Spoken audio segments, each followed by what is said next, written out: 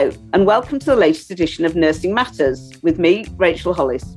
I'm the chair of the Royal College of Nursing Professional Nursing Committee. I'm a children's cancer nurse and I live in North Yorkshire. Welcome first to my co-host, joining us for the first time, Tim Grace, who's the Northern Region member of the RCN's Professional Nursing Committee.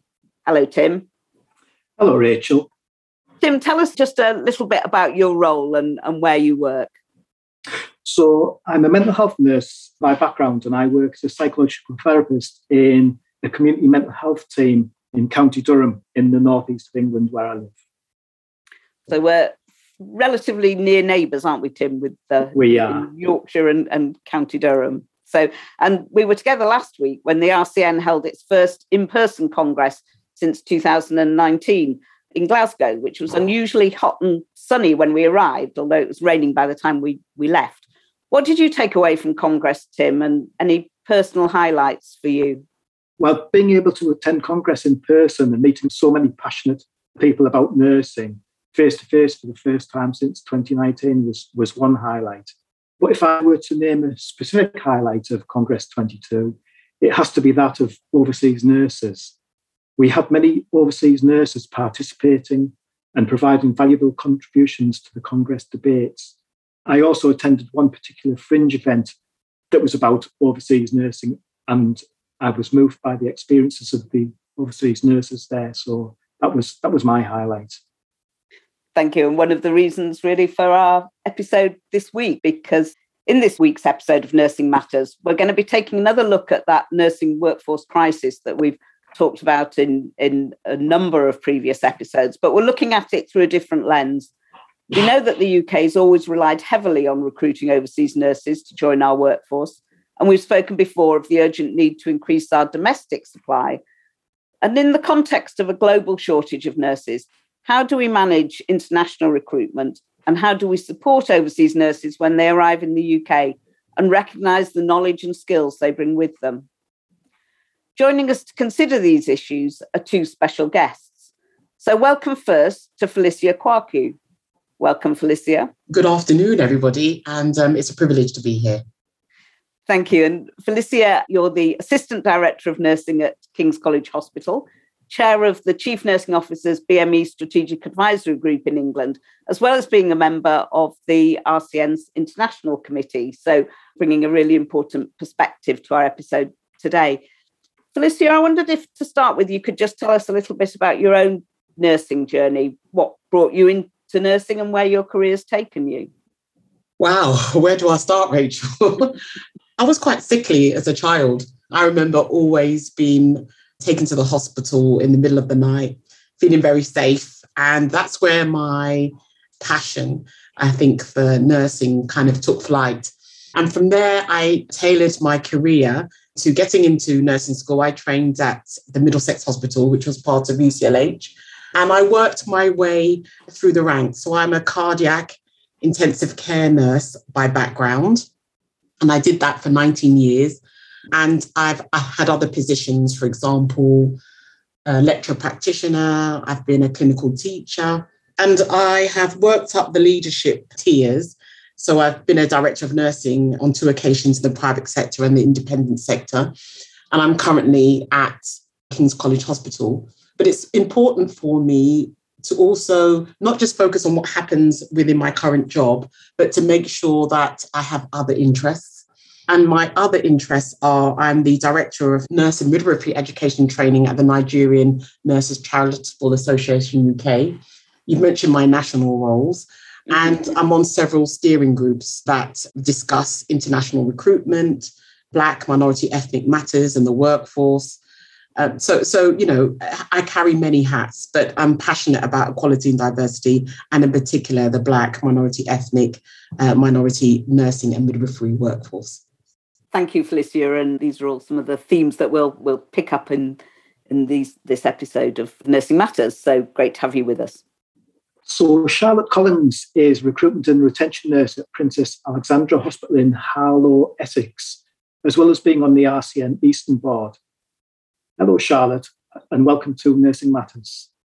Hi, everybody, and thank you so much for inviting me here today. Charlotte, you were also at RCN Congress last week, Have you attended Congress before? No, this was my first ever time at Congress. And I felt that I was up and about. I certainly made up for my time for not being there before, let's put it that way. So what did you enjoy most about this year's event?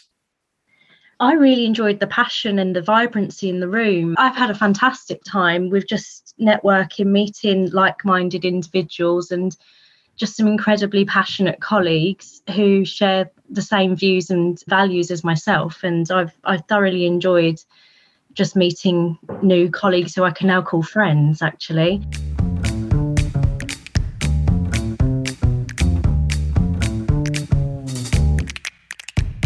Felicia, we know from the State of the World's Nursing Report that there's a worldwide and growing shortage of nurses and midwives. And at the RCN Congress last week, Professor James Buchan showed that the UK is one of the countries with the greatest reliance on nurses who trained overseas. Yet we're facing a continuing crisis in the UK across all sectors. Is it right that we continue to recruit nurses from countries facing similar shortages or worse than those in our own country? So the straightforward answer, Rachel, would be no. That will be the straightforward response. But it may be a bit more complex than that. So we need to recognise that we've always had a history of people travelling from country to country, from countries of low and middle income countries to Western countries where the incomes, outlook on life, the economic, if you like, opportunities are much, much better in some of these countries. So we've always had a history of that. And we've had the Commonwealth, which is our great link here. So we can't stop people moving and travelling. We can't stop our nurses and midwives moving and travelling. So there will always be a section of the global workforce that will do that. The other side of the coin then is around international recruitment. So there is some elements of discussion here. We know that the target is to recruit 50,000 more nurses into the national health system. We know that training places in the United Kingdom are much lower compared to the States, and I think in Australia as well.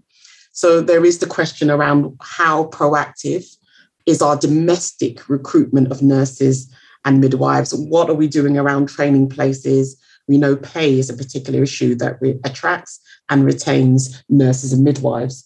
So there is further work, and I know there is work at hand around domestic recruitment. Then there is the question around international recruitment in itself. So we know that from the Philippines and India, we know that they have an abundance of nurses and midwives. And we know that there are insufficient places and jobs and salaries for a number of those.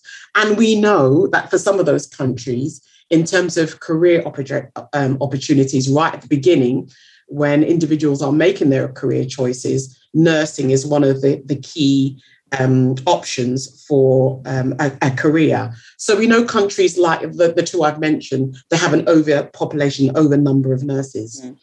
What I'm starting to see now is more nurses that are coming from Nigeria and from Ghana. And we know also that European nurses have significantly decreased their numbers since following Brexit. So we have to be careful when we are recruiting. We have to be cognizant that we shouldn't be plundering. We've got the State of the World's Nursing Report. We've also got the Sustain and Retain report that came out with the International Council of Nurses collaboration that came out, I think, in March. So, ethical recruitment is important. Of course, I'm going to say that you wouldn't go to countries and recruit from countries that absolutely have a very poor nursing midwifery workforce. Why would you do that? It seems very contraindicated. So whatever we do, I think it's important that in this country, we make sure that there's really robust domestic training, that the pay is right, and that when we are going to other countries, we go to those other countries because we know that there is a surplus, and that we do that ethically so that we don't plunder those countries. So I think there's two sides of the coin. And I think that tension there between sort of recruitment and the freedom to travel, to seek employment out of your own country, it makes it challenging to navigate, I think, for those who are looking to recruit to a workforce that is, absolutely, we need to grow that domestic supply, but that's going to take time, isn't it? It is going to take time. But, and investment. Yeah, but how sustainable is it then to continue on this pathway? Yeah. At some point on the line, those numbers may significantly reduce in terms of those host countries that are supplying the United Kingdom workforce. And for me, there's also the question about when we do bring international nurses, and midwives are now on the list, and community nurses are now on the list for international recruitment. How do we care for them?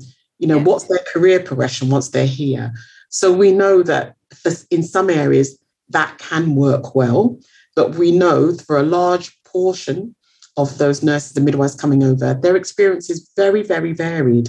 We have staff coming over internationally that have masters, they're running nursing and healthcare institutions, and we put them at a band 3 while they're waiting for their OSCEs, and we keep them at a band 5, and they stay at a band 5 for many, many years. So we talk about ethical recruitment, and then what about ethical practice when those nurses and midwives are here in the United Kingdom?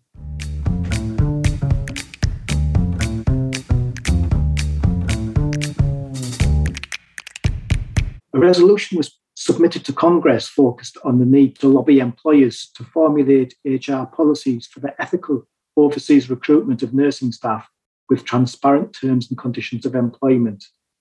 This was submitted by the RCN Outer North West London branch and was passed, which means it will now be taken forward as a priority piece of work for the RCN. Here's RCN member Zeba Arif, who took to the stage to introduce the resolution to Congress. Foreign recruitment should be systematic, transparent, and dignified in making overseas nurses' employment free from exploitation. So, Charlotte, you spoke in this debate. What were the key issues that you shared with Congress? So, yes, I did speak up on the ethical recruitment because I completely echo everything that Felicia has just said about this. She articulated it beautifully. We are over-recruiting in a few countries, and I think, a lot of hospital trusts, they are over-reliant and trusting on their agencies to produce nurses, and they will not challenge where some of these pipelines of nurses necessarily come from. So India and the Philippines being an example of an area that is quite heavily relied upon for international recruitment. But when we consider that 66% of registrants came from India and the Philippines out of our internationally educated nurses, that to me is quite an alarming figure. And as much as there is potential sustainability in the sense that they have a lot of nurses there that are trained that perhaps can't necessarily work within their own home countries, at what point does that change? It's not really clear how long we can continue with that. And to me, that doesn't seem ethical and it doesn't seem sustainable. We should broaden our search, because by including other countries that are not red list countries in this search for sustainable recruitment, we will have much richer diversity and experience that can be brought to UK practice to help shape our own practices and visions. I completely agree with the sentiment that Felicia has said, that they've made the effort to apply to you, and they want either potential career growth, they want to settle their family in a different country. It might have been their ambition since childhood that they would work in a different country as a nurse. I don't know. And who am I to say that I shouldn't accept their application because they're on the red list? But in equal parts, should I be accepting their application because they are on the red list? And am I depriving their own country of a much needed and valued nurse? It's an incredibly complex and multifaceted argument, and I'm not entirely sure where the right answers lay in this. It's going to take a lot of work to come up with how we tackle this both ethically and sustainably. and that we're not using nurses from red list countries, and we're not using our international nurses generally to just fuel our own agenda, because we're so desperate for 50,000 nurses that we don't care where they come from and who they are. Charlotte, you've mentioned a couple of times sort of red list, just because there may be listeners who don't know what that red list is in terms of recruitment. Can you just briefly explain what the idea behind having red lists in terms of recruitment is? Yes, so the World Health Organization, they have a list of countries which are identified as what we call red list. So we've got a green list, an amber list, and a red list. So any country that is on the red list, that's an area that's been identified, or a nation that's been identified as having poor healthcare infrastructure and not enough nurses to meet the healthcare needs of their own country. So for us, taking nurses from a vulnerable healthcare infrastructure could really cause detrimental damage to what is already a lower income country. Felicia, I know that, as I mentioned, you sit on the International Committee of the RCN, and I know that the committee is looking at policies on ethical recruitment. So is there a need for us to strengthen our position on that? And that's an interesting challenge, because although we cannot actively recruit from Nigeria, these nurses are making their way on their own. And so there's an ethical question then, that where do we stand ethically when we are blocking people that make their way independently to this country from a red country? And do we understand some of the reasons why they are coming? So we met with the Nigerian Nurses Association. We are very cognizant of the increasing numbers, and we met with a number of nurses in Devon in March. And one of the key things for them is, so it's interesting what some of their reasons for coming over. One of the reasons is economics. So a Nigerian nurse can have a salary of between £30 and £70 a month. When they come to the United Kingdom, their salary may be £1,500 to £2,000 a month. So there's an economic drive and an economic reason. And one of the second reason is because they're part of the Commonwealth. Some of the nurses have mentioned about helping the Commonwealth or their host country with the healthcare provision. Some of them talk about, poor access to to education and training. They want career aspirations. They want to bring their families here as well, and many do bring their families. So we need to be cognizant that there are real reasons why a number of these nurses are starting to come over to the United Kingdom, and they are aware very keenly that there is a big nursing deficit here in the West, and they can economically benefit from coming to the West, and so they are very cognizant about the health problems and the health economy within their countries of origin. But economics drives a lot of want, and it drives the need for nurses to want to move from country A to country B. They come for career progression. They come for stability financially, to be able to send money back home, to bring their families here and start a whole new life. And that's incredibly commendable. For me, they've put the effort in to approach me for employment. I will put the effort in to interview them if they meet my criteria.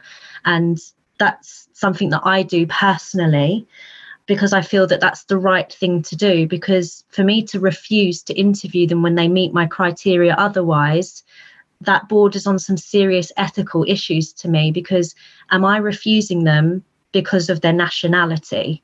And to me, that's not right.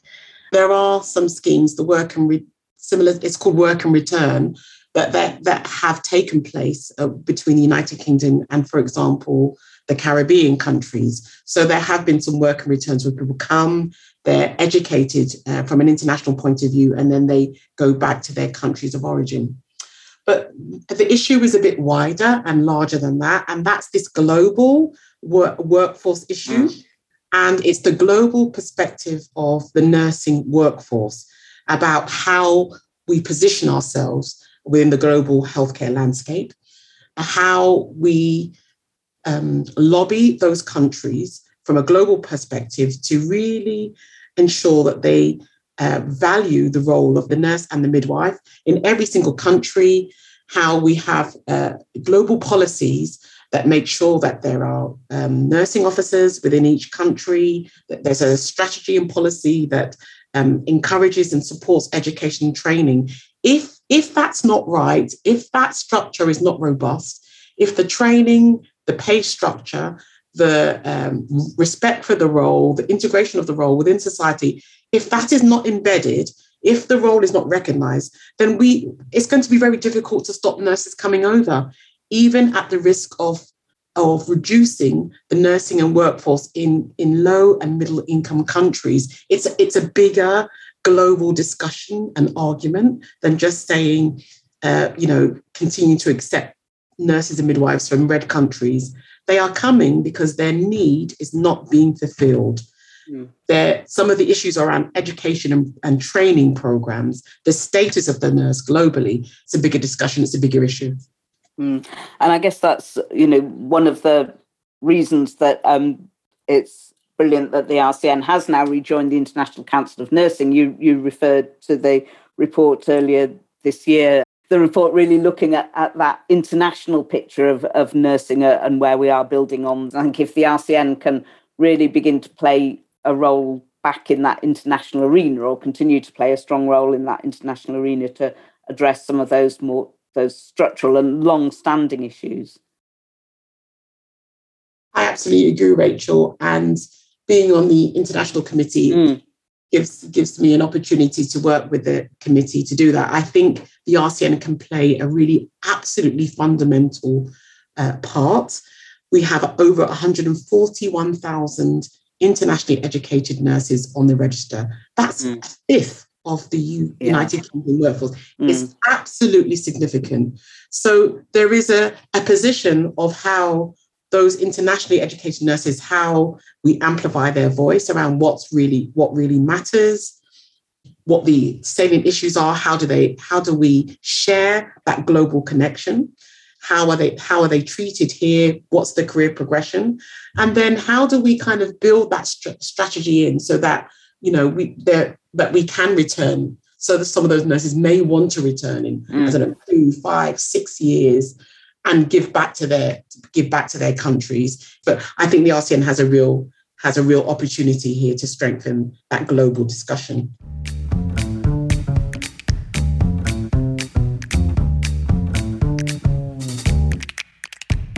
Congress last week heard the personal experience of nurses who've come from other countries to work in health and social care in the UK. And one member, Anne-Marie Fredericks-Fraser, told Congress that overseas nurses must be directly involved in the development of employment policies. It is evident that our nursing profession continues to suffer when our voices are not heard and decisions are made that impact us. Therefore, Congress, let us ask employers that their decisions be influenced by active representation from overseas nurses with lived experience of what it means to be seen as an employee and often forgotten as a person. Charlotte, you proposed a Congress resolution requesting a strategy for the recognition of the skills of and the development needs of overseas nurses coming to the work in the UK and how they might be better supported. What were the points that you really wanted to bring to the floor of Congress? We know that this is an incredibly multifaceted issue for our international nurses because define recognition. It's not as simple as one thing. There's lots of things that encompass the term recognition. And we've already acknowledged that about a fifth of our workforce, NMC registrants, are international nurses. And that's a huge number. And we've identified that they'll come here as pre-registered nurses who, depending where they work, will receive band 3 or band 4 salary until they obtain their PIN. I don't personally know of any personal stories, so I could be wrong on this. People go straight to band 5. And I don't understand that because we've already identified that some of them come with years of experience and not just clinical experience, but our leadership, our management experience, running services, creating services, so much that we can learn and grow from ourselves as individuals. I've seen so many international nurses say to me, you know, why am I being paid at the bottom of band 5? And I've never had an answer for that. And so that's why it's really important for me to talk about pay on this, because tell me, what is the difference between two nurses that have 10 years of experience, but one got that experience in the UK and one got that abroad? You know, if individuals have been able to catheterize, cannulate, or do other advanced practical skills as professionals, why are they not able to utilize that skills here without having to go back to university or to go and do a study day or a specific course, etc.? Part of the proposition that I put forward was to have some form of skills passport or workbook. My background is an intensive care nurse as well. So for me, I've got what we call our national STEP competencies. And I can take that to any employer in the UK and say, I've got my step 1, 2, 3 and 4 competency book. And theoretically, that should be accepted. And I should be able to lead that intensive care unit. So if that can be done for intensive care and perhaps other speciality areas, why aren't we looking at this as a way forward to sort of have a passport for all nurses, but particularly so that we can really get the recognition that these international nurses deserve, because they bring such valuable skills, insight and knowledge. And without that, we would crumble as a healthcare system. So, Charlotte, your resolution was passed. How does that make you feel? Well, anyone that saw me come off that stage will tell you exactly how I felt. I cried. It made me so emotional, even now thinking about it. But I was so proud because this is something that I've been passionate about for years. As the white British UK educated nurse, that might not sound authentic, but from the bottom of my heart, it means the world to me, because I know so many fantastic international nurses who go above and beyond every day, and they call it their duty and that this is their calling. And as much as they're passionate about nursing, some of them still have that fear to bring their voice into that. This should have happened years ago. And I'm so glad that we're now in a position where we can really have a meaningful impact on our international colleagues coming to join us. And Charlotte, you also hosted a fringe event which focused on the journey of the internationally educated nurse. What did you want to achieve through the event? It was mainly awareness. You know, if you haven't walked the shoes of an international nurse, or you have as heavy involvement as perhaps myself and some of our colleagues in recruitment and international nurse education, I don't think people understand how difficult it is, and you know what's going through the mind of these individuals and why they decide to do this. And I don't think they realise about the constraints. So one big thing which seems to surprise people is that the restrictions on tier 2 visas, that international nurses on a tier 2 visa, you can't access public funds and resources, which means you can't get child benefit, you can't get 33 hours of childcare, you can't get social housing. They don't realise the added financial pressure to be an international nurse here, because we take for granted what we already have as UK residents. I don't think people understand the grueling tasks involved with becoming a registered nurse in the UK. So we have to sit the test of competence. But before you can do that test of competence, if English is not your native language, you need to complete the English language test. And then with that test of competence, again, you have to do a 2-part exam. So part 1 is our computer-based test, and it's a series of multiple choice questions. And again, most people will pass it on the first attempt, but that still takes a lot of preparation and revision and time to do. And the part 2 is what we can only complete in the UK, and that's the OSCE. And that's your objective structured clinical examinations. And that's a practical exam. So categorically, we have to involve our international colleagues in how we support international staff arriving to work in our organisations. You know, we need to hear their experiences, we need to learn from it, and we need to understand beyond learning, what are we going to do to ensure we get positive change. Thank you, Charlotte, for that comprehensive overview. Just some additional points.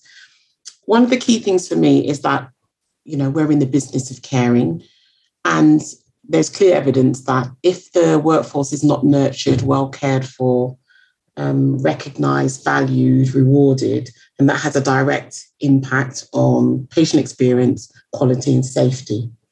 So Charlotte's saying about international nurses, if you ask the diaspora, we don't really like that terminology. We like diaspora. So, you know, we intertwine between the two terminologies.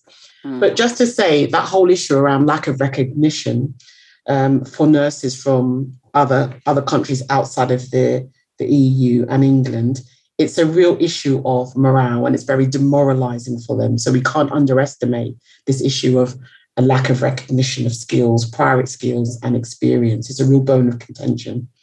And how do you marry that with a newly qualified nurse who gets a band 5 with no post-registration experience, with a nurse from an international nurse that may come with 10, 20 years of experience and put on the same salary banding?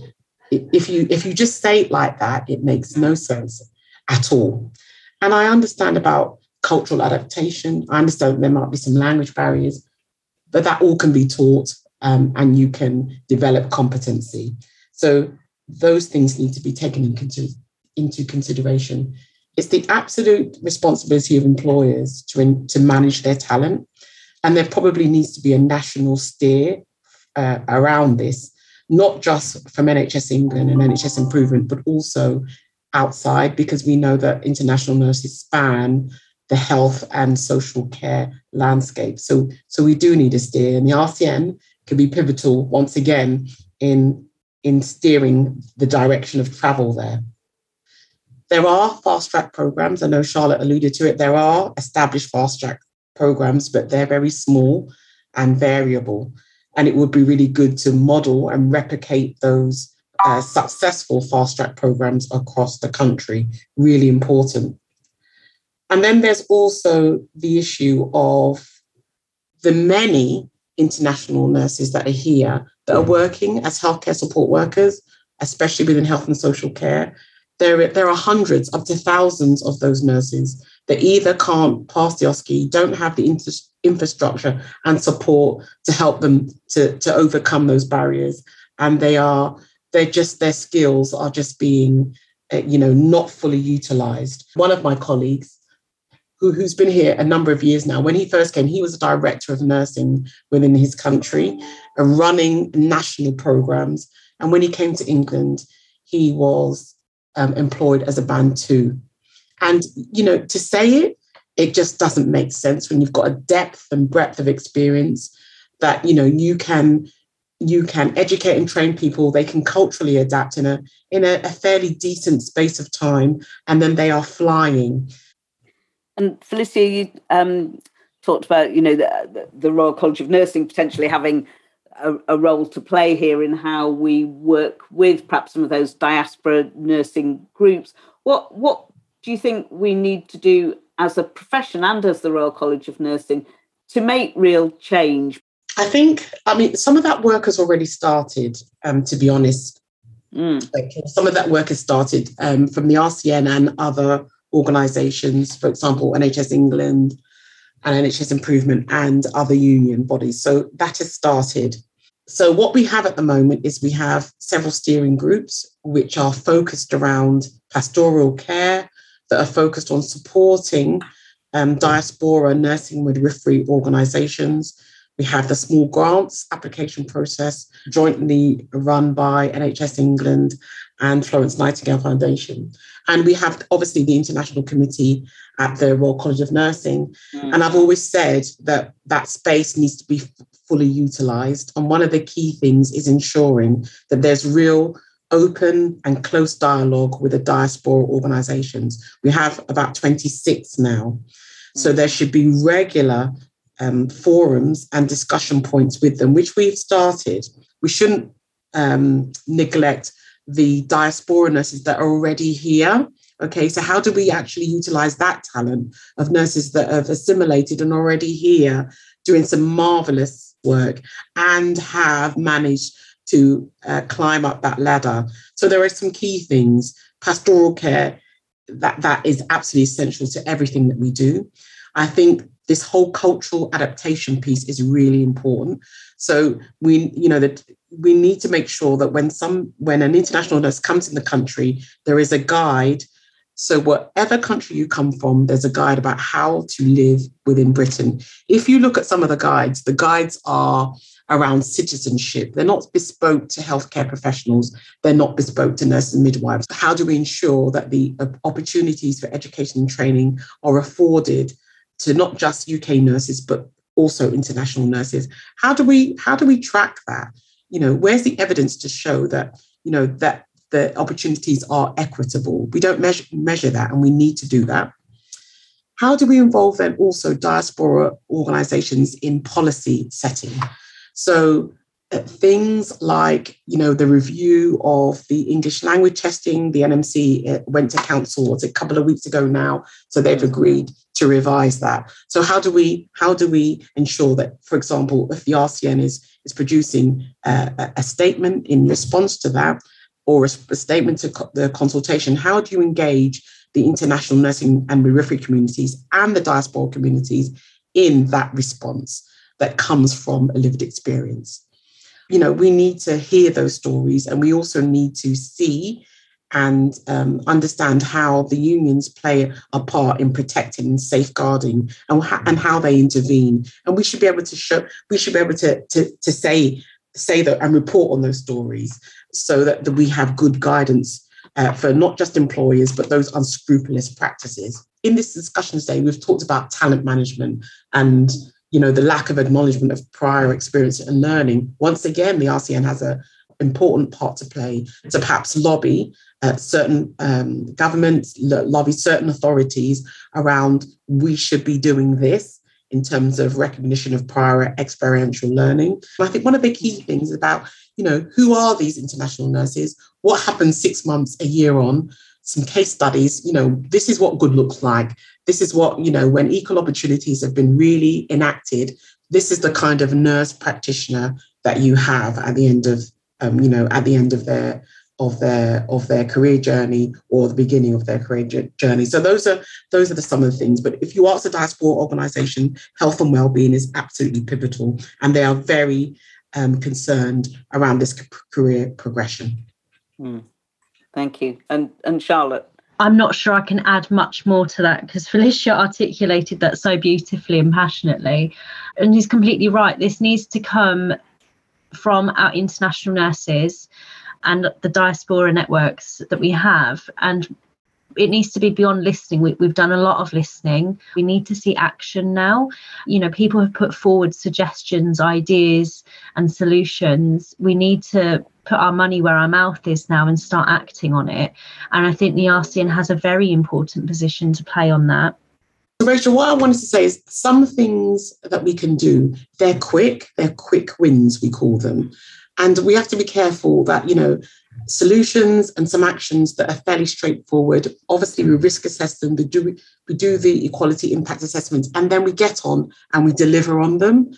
And, not keep on dragging our feet. Let's just get on and deliver some of these actions that can make real significant improvements to the lived experience of these staff coming over. It's been a really brilliant conversation to hear from both of our guests. We have sadly reached the end of the podcast, but we'll be back soon, and we'd love to know what you'd like us to talk about. So tell us what you're interested in or concerned about in the world of nursing by tweeting us at the RCN with the hashtag Nursing Matters. But for this week, thank you to our special guests, Charlotte Collins. Charlotte, thank you. Thank you very much for having me here today. It's been brilliant. And Felicia, thank you for joining us. Thank you, everybody. It's been a privilege to be here. And thanks to my co-host, Tim Grace. Thanks very much. It's been a pleasure, everyone. So remember to follow us on Spotify, Apple Podcasts, or wherever you get your podcasts. And if you've got time, we'd love a positive review on Apple Podcasts. It's the best way to spread the word about Nursing Matters. So thanks for listening, stay safe, and we'll see you next time.